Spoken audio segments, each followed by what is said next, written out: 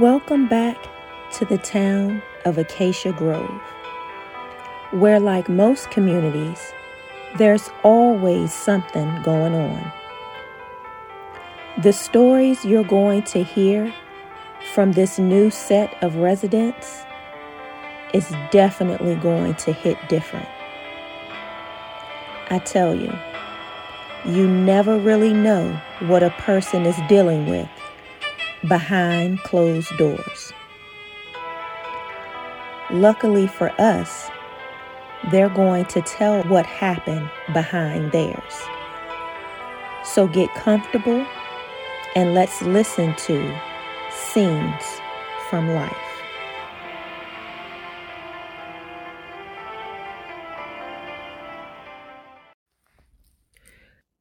As far back as I can recall, my parents have been anti-religious. They consider themselves atheists. Interestingly enough, I always found it easier to believe in a God with ultimate power creating intricacies like the human body, with its mysterious body-sustaining brain and the wondrous reproductive system of females who could bring forth life. Who else could do such marvelous work other than a God? I often wondered. However, my father believed that it was a person's lack of motivation and initiative that made them believe in a God who could bring about a better future.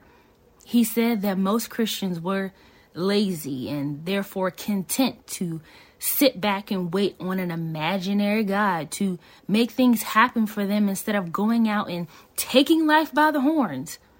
Unlike him, who was a go-getter and acquired all he had in life on his own strength and not because some God had paved the way for him. Now, hallelujah that, he would always say. So, because religion has never been a part of my life, aside from my parents' occasional heated dialogue regarding these poor, misguided religious fanatics, I had no reason to care one way or another until students on campus held a prayer vigil for a missing student who happened to be my friend and dorm mate. When I attended the vigil for my friend, I started to look at things a little differently. These people didn't seem fanatical at all. They weren't waving Bibles around and speaking in strange tongues. And the prayers were actually very nice and comforting, even to me.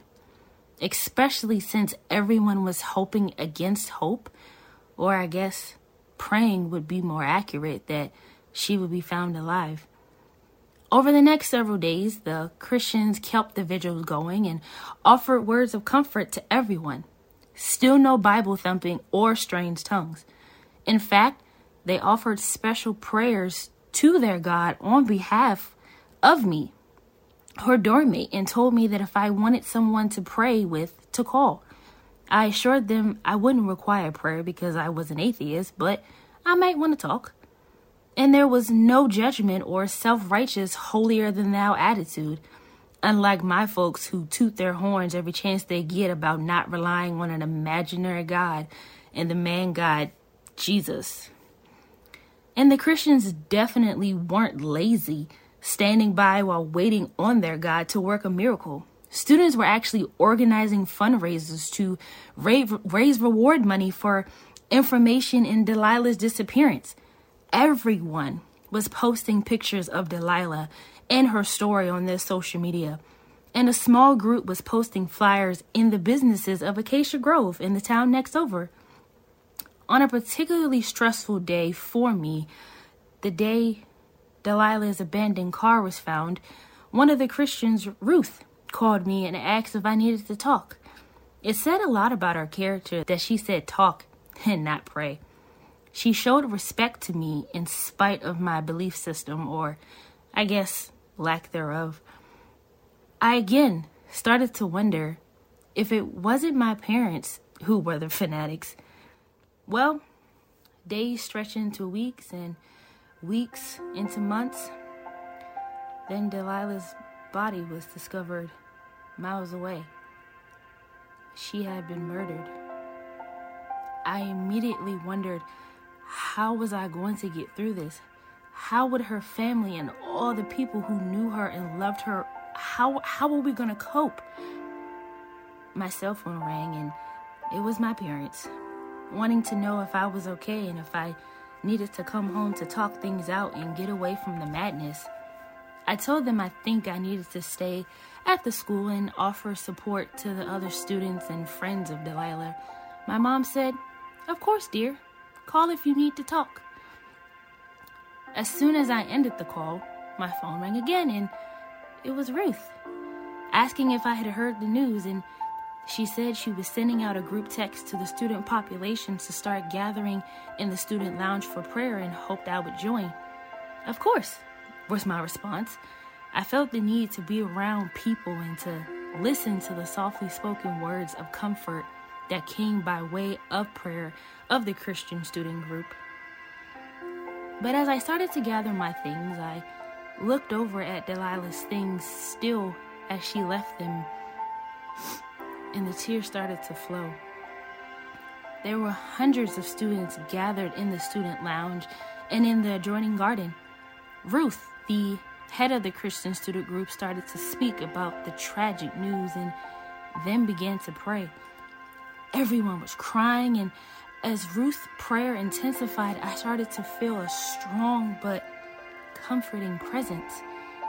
It was beginning to overwhelm the atmosphere and me. I looked around to see if anyone else appeared to notice. Students had their hands up as if reaching to be embraced by or caught up by the presence. Okay, so I obviously wasn't the only one experiencing this phenomenon. When things wrapped up, Ruth found me in the dispersing crowd, and she gave me a hug that scared me but ignited me at the same time.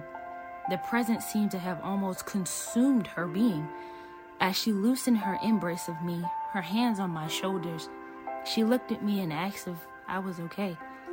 I told her that I felt an overwhelming presence during the vigil, and she smiled the way she does and said, "That presence you are experiencing is the Holy Spirit of the living God, Jesus Christ."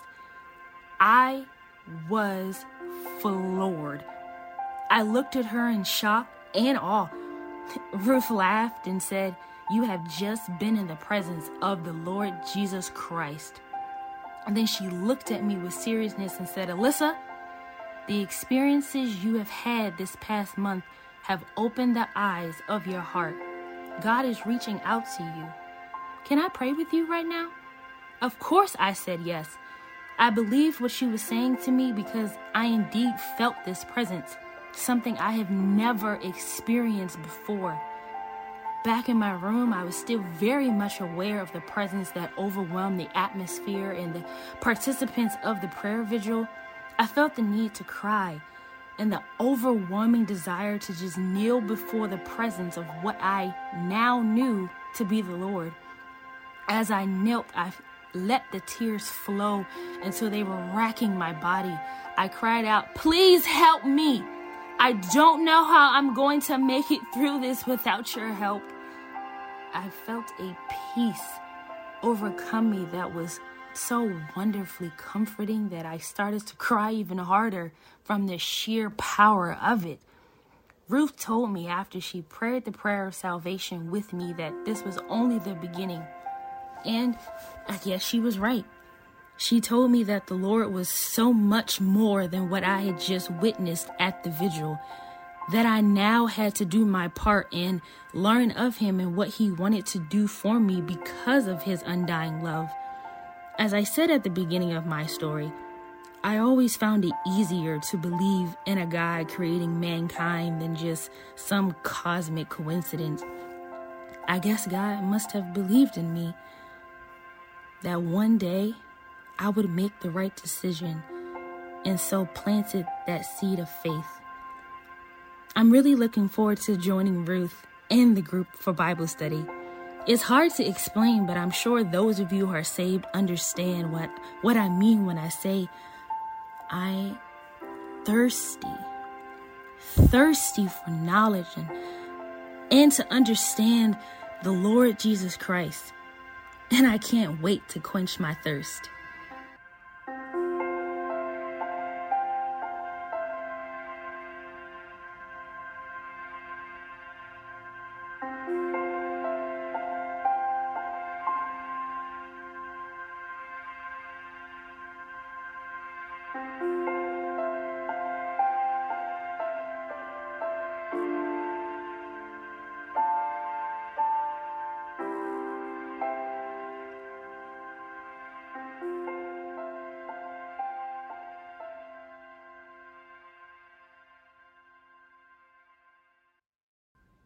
This concludes today's episode of Scenes from Life from Deborah and Dana Presents. Thank you for listening. We value your feedback, so please make sure that you comment, follow, subscribe, and definitely share with others. And make sure you stay tuned for when the next episode drops. It's gonna be good.